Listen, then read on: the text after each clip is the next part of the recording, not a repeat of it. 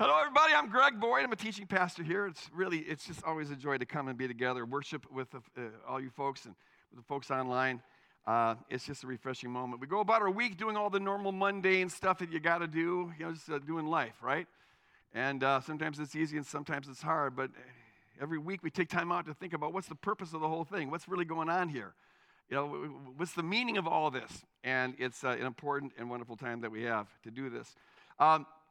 Before I go any further, I want to give a shout out. I didn't do this last week, but I meant to. But a shout out to Chris Beckert and to Keyshawn, who gave those two wonderful messages a couple weeks ago. Weren't they great? Keyshawn and Chris. You guys are a gift to Woodland Hills, and so thank you for contributing that gift. And then we asked this question last week: what is salvation? What does it mean to you? And so this is kind of like Family Feud, where we're saying, what does the board say? So the board says, when you think about salvation, you think about things like freedom and eternal life and a relationship with God. Some people say it means that you're saved or that you love saved you from death. Salvation means hope with God and a second chance and saved from sin and freedom from sin and death. And salvation means new life. And I'm here this morning to tell you that you're all wrong, man. You just bombed out, man. You got to listen to the theologian tell you what salvation is.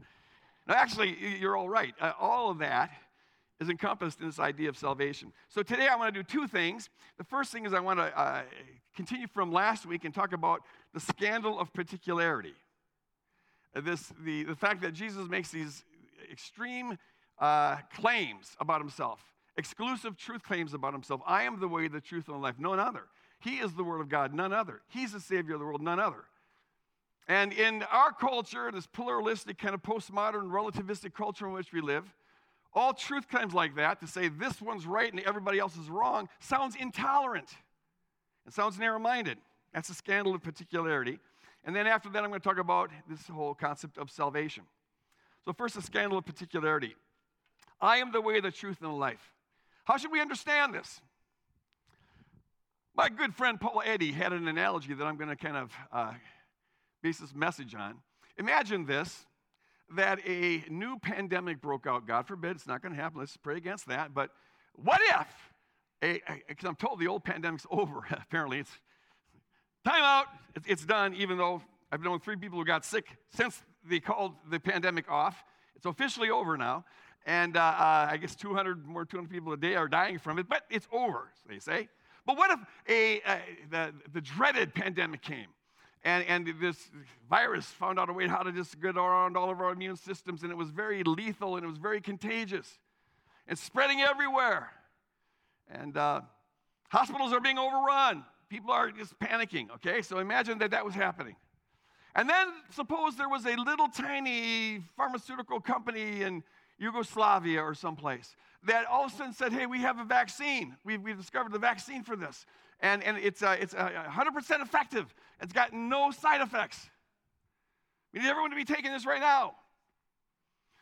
Wouldn't it be a little bit odd if some people objected to that, saying, what a narrow truth claim. How intolerant of you. Oh, you have the vaccine. Among all the pharmaceutical companies of the world, you're the ones who got it right. Now, that'd be an odd response. In a state of catastrophe, when everything is looking gloomy and doomy, the only relevant question is are they right? Are they telling the truth? Which is to say, what is the evidence that they, in fact, have a vaccine that protects us against this lethal virus? It's the same kind of situation when you consider the gospel. This is the context in which we've got to understand Jesus' radical, exclusive, even crazy-sounding truth claims. No one knows the Father except for me and whoever I want to reveal them to. Who does this guy think he is? But see, here's the context. Humanity, according to the gospel, humanity is infected with a lethal virus, a spiritual virus. As a race, we have turned from God, and to turn from God is to turn from the source of all life and wholeness and harmony and goodness. And so when you turn from God, you're turning towards death and destruction and disease. And as a result of our turning, we have been infected with this spiritual virus.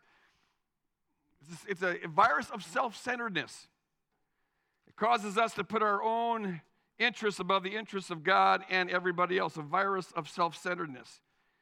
And The way the Bible describes the situation is that this virus is so lethal, it has, for all intents and purposes, killed us. So the Bible describes us as dead apart from Christ. Ephesians 2, for example. Paul says, you were dead through the trespasses and sins in which you once walked, following the course of this world. This world, the ordinary course, is to walk in this trespasses and sin.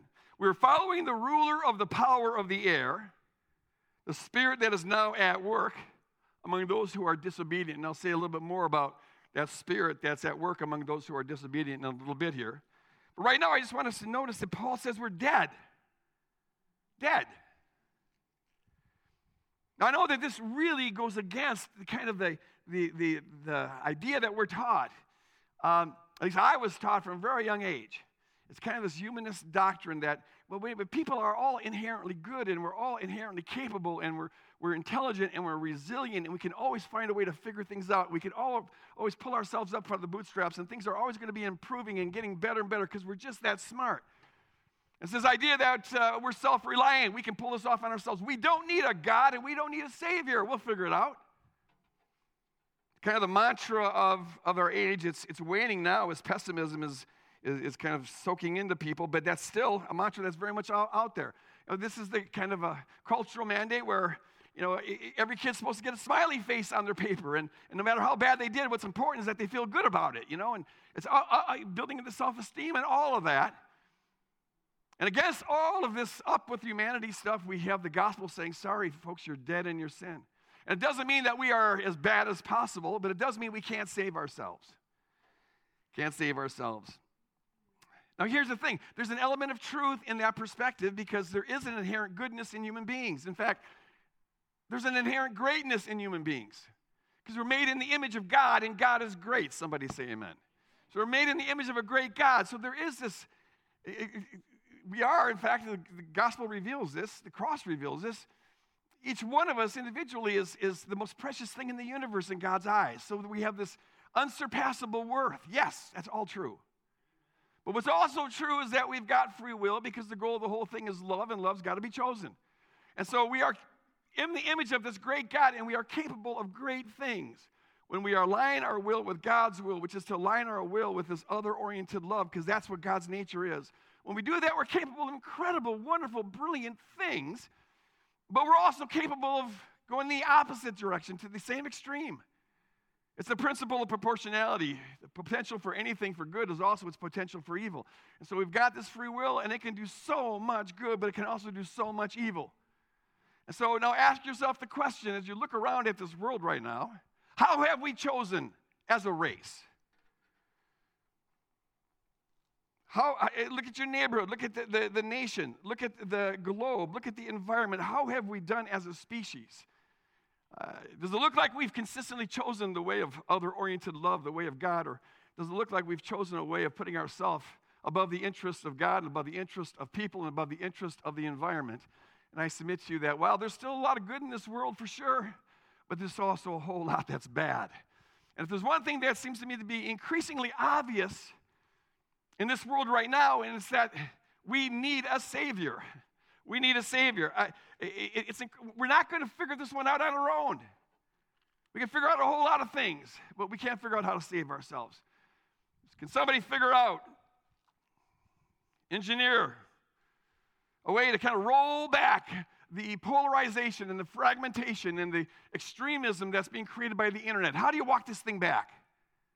Can someone figure out how do you run a democracy when you don't have any shared values or any shared trust in institution or any shared trust in politicians or even any shared trust in one another? How does that work? Figure that one out. Can someone figure out how do you sustain a perpetual growing economy that has to keep on growing? How do you sustain that on a planet with finite reserves, perpetually diminishing resources? Yeah, you can take your way a long while on that, wringing more and more out of this planet, but there comes a point. Well, you do the math. Someone figure that out. We figure out a way to make ourselves less self-centered, to put the good of the whole above our own interests. Can somebody figure out how to make us more loving and respectful for one another? Just wave your magic wand, make it happen. See, we can't do that. We can figure out a lot of stuff. We're really smart when it comes to technology and making the world more convenient to us and all the rest. But folks, we cannot save ourselves. We need a Savior. Somebody say amen. That's the gospel. We're in a desperate situation. We've been infected with this virus of self-centeredness. And so when Jesus says, I am the way, the truth, and the life, don't hear him as saying, me, not Buddha, me, not Taoism, me, not Confucius. Me. He's not trying to enter into the world of religious competing truth claims. What he's saying is, I'm your antidote to this lethal virus. Take me, ingest me, swallow me, shoot me into your veins. Get me on the inside of your life, and let me begin to free you from this virus of self-centeredness, which is a virus that leads towards self-destruction. This thing that holds you in oppression and makes you miserable and keeps you in a state of fear and anxiety and jealousy and sometimes hatred. He's saying, let me free you from that till you discover the joy of how God really wanted us to live. To live in love as Christ loved us and gave his life for us. Folks, that is freedom, amen? And that's the freedom that Jesus comes to set us free. Hallelujah. So you got to hear me as the antidote to the virus that has afflicted us. So the only relevant question then is not like how narrow is this claim? Is it intolerant or whatever? How dare Jesus think he's something special? Well, he does. And the only relevant question given the state of humanity is he right or not? Is he telling the truth? And I have spent a good portion of my life living in that question. And I'll just tell you that, well, certainty always escapes human beings. I'm not going to claim certainty on anything, but I have found I've got far more reasons for believing that Jesus Christ is Lord and that the gospel is true than I have for believing any other particular worldview or political system or ideology out there. And while certainty is beyond us, I'm confident enough to say I'm all in. And that's what faith is. I'm going to now live in that story. I'm going to think in that story. I'm going to feel that story. I'm going to line up my behavior with that story. I'm all in. Because I have reasons to think it's true. And if you have not yet made that decision to be all in, you're still kind of considering, I encourage you to really explore that. There's a lot of reasons for thinking this really is true. A lot of reasons for believing that the state of humanity that the Bible portrays us as being in, dead in sin apart from God, that really is true.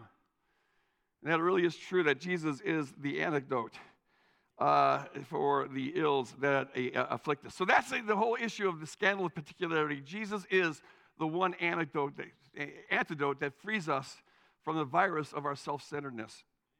So there's a second issue now, salvation, and they're very interrelated. The question is this on salvation, is what are we saved from?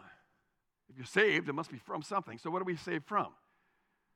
Now, there's a lot of Christians who would say that what we're saved from, what Jesus does on the cross, is he saves us from the wrath of God. The idea here is, see, God is all holy, which is true. And because God's holy, all holy, these folks say that he can never compromise with sin. He can never condone sin. Because he's all holy, all sin must be punished. The trouble is that God also loves us. And so the question that in this view, the question that God's got to solve is, how can an all-holy, all-just God love sinners who are not holy or just? And the answer, according to this view that God comes up with is, well, I'll vent my wrath against sin. I'll vent my wrath towards Jesus so that I don't have to vent it towards human beings, and that will allow me to now have fellowship with sinful, unjust human beings. So Jesus satisfies, his death on the cross satisfies the wrath of God. A lot of you people hold this view. It's called the penal substitution view of the atonement. Now, I spoke a lot about this in a previous message a couple of years ago. It's in the Twisted Scripture series on Hebrews 9, 18 through 22. You can look it up. If you want to go deeper into this, there's a lot of problems with this view. A lot of problems. Go refer to that sermon. One of them being that it puts at the center of the whole Christian story the myth of redemptive violence. This is the myth that is so pervasive in America, that the way you solve problems is through violence. You got to win through coercion and violence. It's kind of an assumption. And this view of the gospel then has God solving the major problem between God and humanity by killing somebody. And so it sends the message that the way you solve problems is by killing. And if it's good enough for God, then it's good enough for us. And so sadly, from the 11th century on, when this view of the atonement really began to be popular in the 11th century, it wasn't the early church's view of the atonement, or what Jesus does on the cross, but it became that in the 11th century. The myth of redemptive violence at the center of the Christian story, and it's not a coincidence that shortly after that is when the church embarks on these crusades, and embarks on the Inquisition, and then follows the 30 Years' War and the 100 Years' War, and all the Christian on Christian violence that took place over 4 centuries in Europe. There's a link between the two because we always become the image of God that we worship. And if you put violence at the center of the Christian story, it's going to incline you towards violence. If it's good enough for God, it's good enough for us. That's just one of the many problems that attend to this view. But most fundamentally, I'd say this view, I think, is erroneous on 2 accounts. On the one hand, it misconstrues God's character. It gets the character of God wrong. And that's why it gets the message of salvation wrong. Here's how it gets the character of God wrong. In this view, God's holiness and God's love are in tension with one another. God's conflicted. It's like his holiness and his love are on an equal footing, and they're not quite in harmony, because God loves those that he can't love because his holiness won't let him. And that's what requires Jesus to absorb the wrath of God and all the rest. So God's conflicted here. You got to think of God's holiness sort of like, you've all seen the play or the movie of the play, Les Miserables, The Miserable Ones. And there's an inspector in there, Inspector Javert, who's always after Jean Valjean, who stole some bread. And see, this Inspector Javert, he's got this mindset that the law must be carried out. He's just anal about this, and therefore forgiveness is impossible. Mercy is impossible. It's synonymous with injustice. Not to be a spoiler here, but this inspector would rather commit suicide than forgive. Because the law is such a part of his psyche. And that's kind of how God is in this view. Nothing can be forgiven for free. Nothing's for free. Justice must be done. Sin must be punished. Has to be. And so Jesus steps in to take the punishment that we deserved. And so God, his Inspector Javert holiness is in conflict with that cruciform love that's expressed on the cross. But see, I submit to you that there's no conflict in God. 2 Corinthians chapter 5 says this. Paul says, in Christ, God was reconciling the world to himself,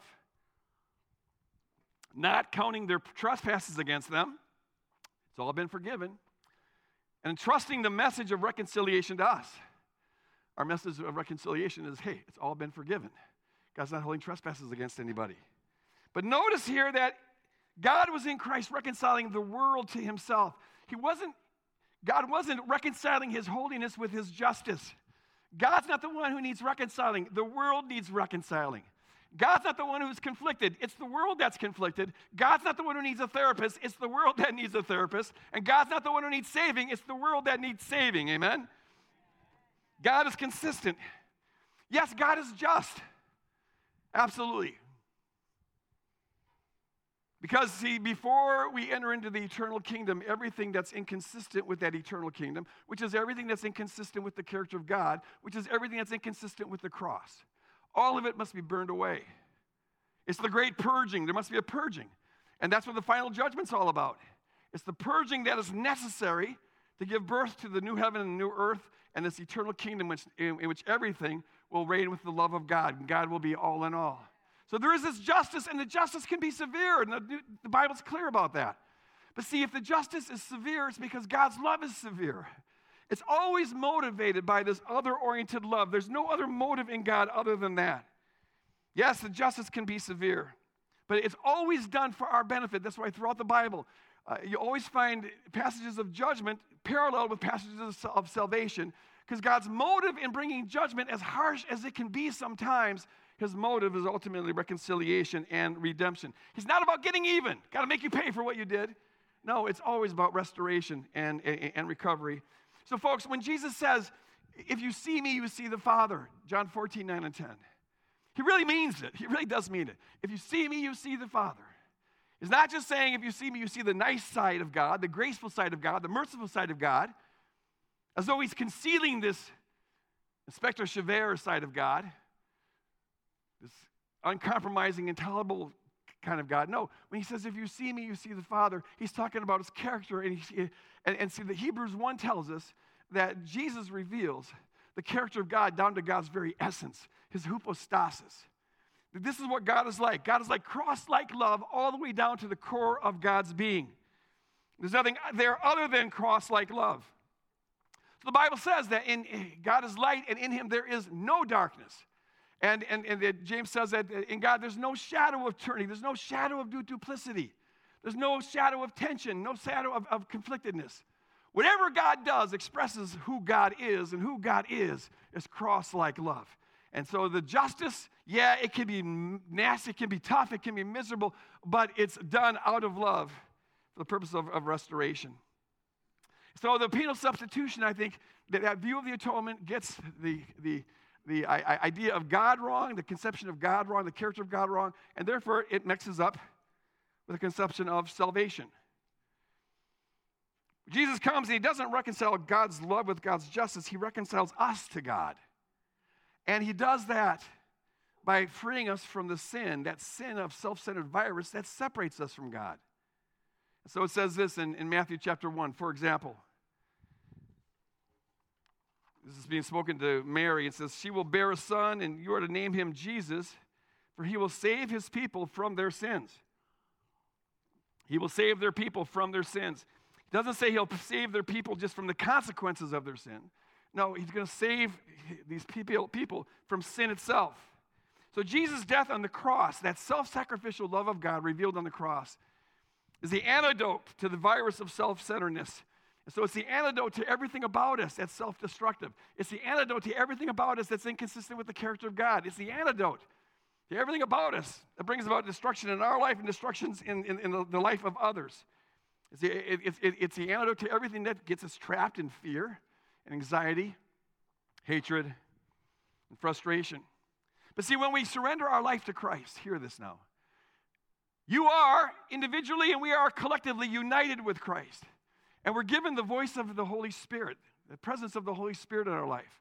And so when you surrender your life to Christ, there is inside of you a voice. And it is the voice of pure love. And it's the voice of the Holy Spirit. And that voice is always influencing you, trying to influence you in the direction of Christ-likeness, in the direction of other-oriented love, in the direction of mercy and forgiveness.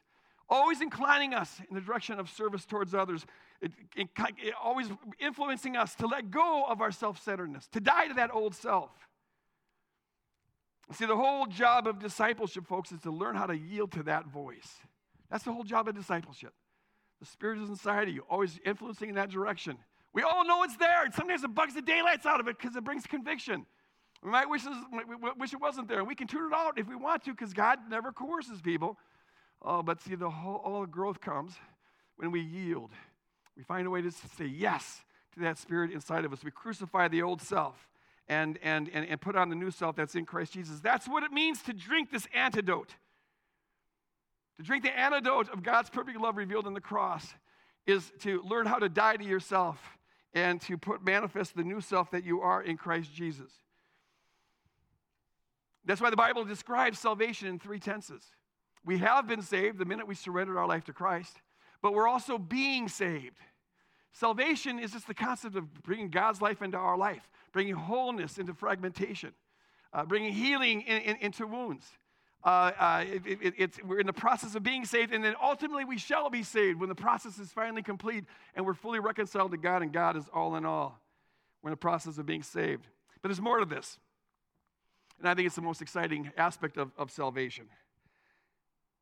Because Jesus came not only to free human beings from the lethal virus of self-centeredness that we had contracted and that afflicts us, but he came to set the whole creation free. And he sets the whole creation free by bringing an end to the virus itself. He came to extinguish that virus itself. The name that the New Testament gives this virus, this superbug, if you will, there's a good thing, Satan, the superbug. The name is Satan, Hasatan. It means adversary. He's also the one that's associated with the accuser. He is the one in the spiritual realm that is the inspector Javert. He is the one who's always reminding people of their sin, always condemning people. He's the one who refuses to allow for any kind of forgiveness or mercy. He's the ultimate legalist in the heavenly realm. Don't get God and Satan confused. Satan is inspector Javert, not God, all right? You got to know who's on what side. And so, when you think about Satan now, don't imagine a horned figure, this red horned figure who's got a pitchfork and this kind of goatee there going on and all the rest. Because that will just, there you go. Because that's a caricature, and that'll just make you dismiss it as superstition or mythology or whatever. Those are just depictions, all right? Don't take those seriously. When I think about Satan, it helps me to think about Satan as an intelligent evil force. Just an intelligent evil force. According to the New Testament, this intelligent evil force exists out there. And most people throughout history have believed in this, folks. It's only been the modern Western world that has denied this.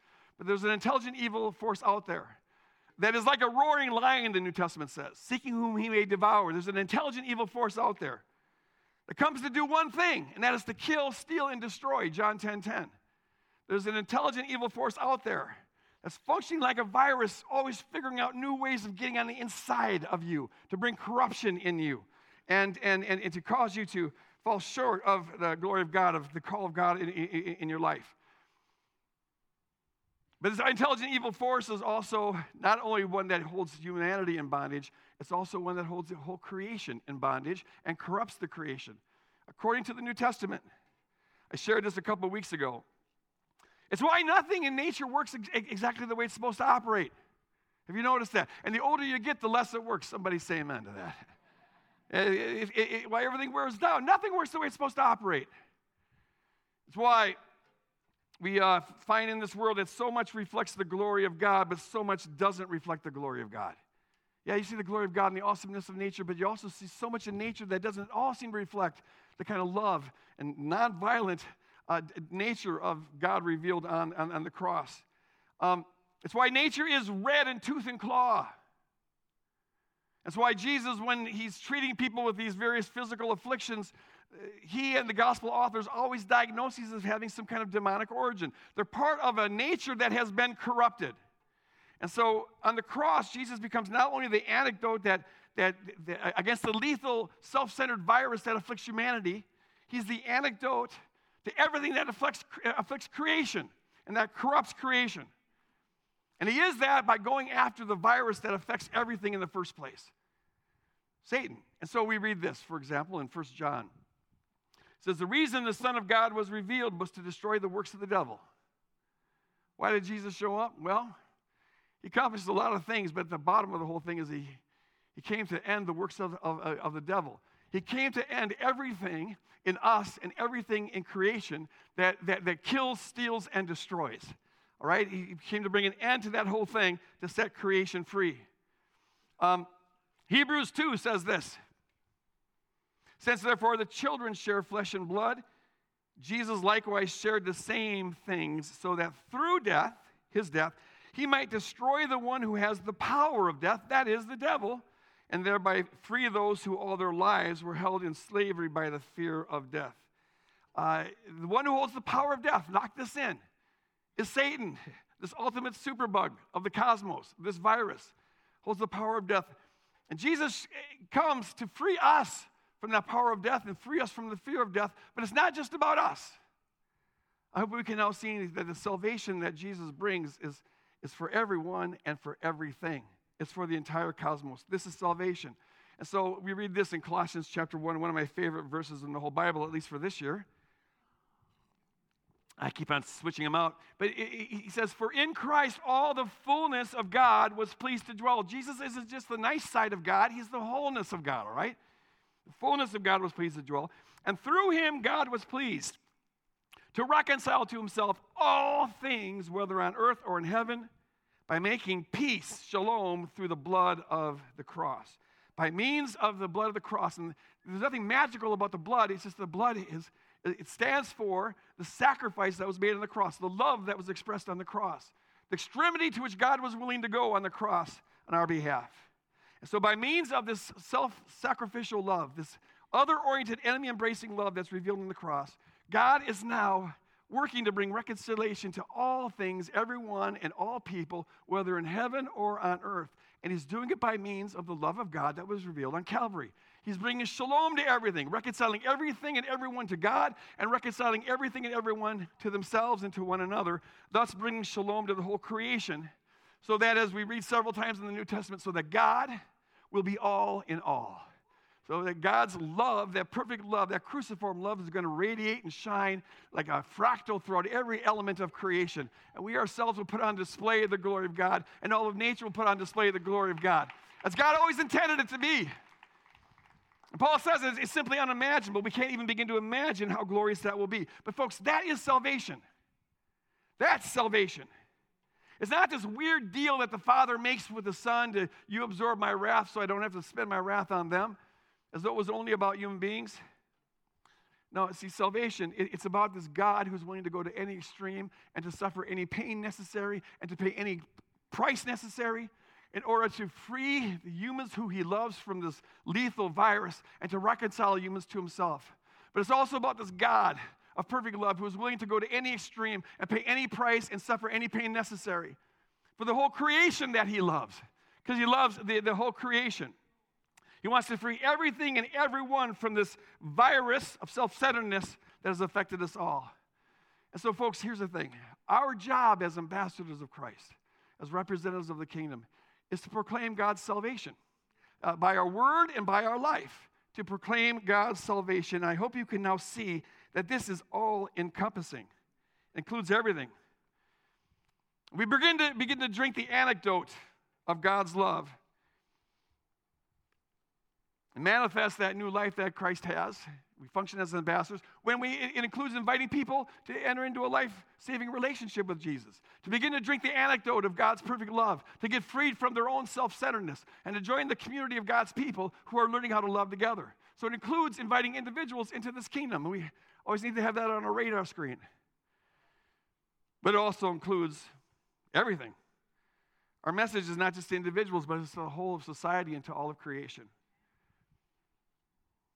And we do it, we proclaim with our word, we proclaim it with our deeds. So folks, anytime we make a sacrificial adjustment in our life to bring a little bit more justice into our life, or anytime we make a sacrifice to bring a greater other-oriented focus in our life, or whenever we make a sacrifice to live in a more sustainable relationship, a more harmonious relationship with the earth, we are drinking the antidote of God's perfect love, and we're getting ourselves free from our own self-centeredness. And in doing that, we're partnering with God to complete Colossians 1:19 and 20. We're partnering with God to bring about, by means of the love of God, to bring about salvation to all things, harmony to all things, shalom to all things. Whenever we make decisions in our own life, where we can now begin to notice the invisible folks in our life, and whenever we love the unlovable and forgive the unforgivable, and befriend the unbefriendable, we're drinking the anecdote of God's love. We're getting free from the virus of self-centeredness, and we're participating with God and his community to bring salvation to the world. That's what we're doing. Whenever we make decisions where we side with the oppressed and those who are marginalized and those who are dehumanized by the system, whenever we buck the self-centeredness of our own culture, we're drinking the antidote of God's perfect love and participating and bringing salvation to the world. And whenever we sacrifice of our own resources to help those in need, to house the homeless, to clothe the naked, to reach out to those who are chemically addicted, to help free people from whatever it is that oppresses them, we're drinking the antidote of God's love, and we're participating with God in bringing salvation to this whole creation. Whenever we visit the prisoner in prison and show hospitality to the stranger, whenever we adopt a child who needs a home, or adopt a pet who needs a home, whenever we make any decisions that in our own life that lessens the suffering of animals on this planet and that lowers the negative impact that we have on the planet, we are proclaiming salvation when we do that. It's not like salvation's over here where we witness to people with some kind of tracts and then there's this other thing called ecology. No, it's all one thing. It's all wrapped up together, and God loves the whole thing, and God wants to save the whole thing, and God wants to use us as a part of the process. Amen. Amen. So salvation is all-encompassing. And really, it's got to be all-encompassing, because while our Western world, our worldview tends to, it blocks this from us, but what I want us to see is from a biblical perspective and also from a scientific perspective, it's all interrelated. Salvation's all-encompassing, us and the whole of creation, because truth is, it's all part of one thing. My holiness is wrapped up with your holiness and everyone else's holiness. Martin Luther King nailed it when he said, until all of us are truly free, none of us are really free. No, we're all in this together, and we're part of this whole eco-environment. We can't abstract ourselves from that. What we're doing to the earth, we're doing to ourselves. It's like our second layer of skin. So it's all wrapped up together. And God loves the whole thing, though it's fallen and diseased, and God wants to save and redeem and rescue the whole thing. So it reflects his glory as he always intended throughout eternity. And see, Jesus is coming back, and there'll be this final purging, which will bring forth the eternal kingdom. In the meantime, our job, as I said last week, our job is to be the first fruits, to put on display now the direction that God is steering the whole of creation. And so whatever will be present in the heavenly city, in the new Jerusalem on the new earth, whatever will be present there, we want to cultivate that now. And whatever won't be present, we want to purge from our life now. And the whole thrust of the New Testament says that it's better to purge now, to rid yourself of all that's inconsistent with the character of God now, rather than to have it done later on. And so if you're not yet surrendered to Christ, I'm going to end with this invitation. If you're not yet surrendered to Christ, you haven't said, I'm all in. Maybe you've kind of been flirting with it for a little while, but that doesn't count. See, faith is about saying, I'm all in. If you're not ready, you're not ready. Look into it more. Look at, is this true? Check it out. But maybe you are ready, and I want to encourage you to make this morning the morning where you say you're all in. If you're watching online, whatever time, whatever situation you're watching it, you can do it there. It's just a matter of saying, I am going to let go of the control of my life. I'm going to surrender it to Jesus. And start drinking the anecdote of God's cruciform love. Get involved with the community of God's people who are learning to love together, because this is meant to be, we're all in this together, you guys. I need you to get my full reward in heaven, and you need me, so let's work together to do that. Okay? We can do much more together than we can ever do individually. But if you're here and you haven't made that decision, would you consider that? And I'm just going to end with a little prayer here. And if you make that decision, I want to encourage you to talk with one of the prayer folks after the service. We'll have prayer up here front if you're in the auditorium. Got prayer online if you're watching online, doing this streamlining. And tell them about the decision you made.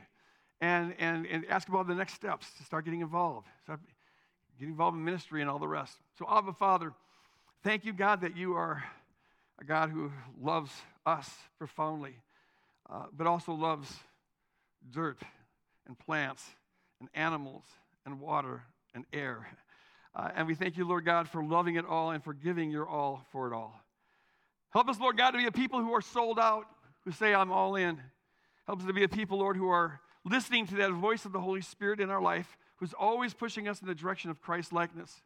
Help us to be a people, Lord God, who partner with you by sacrificing of ourselves, learning how to let go of our self-centeredness to bring your message of salvation to all people, to all things, at all times.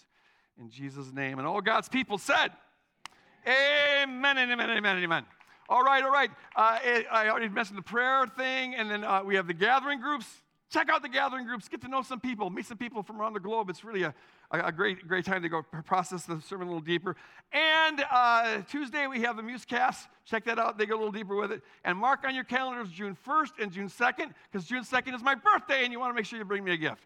But more importantly, the Jesus Collective will be happening there. And so come to that if at all possible. God bless you guys. Love you. See you next week.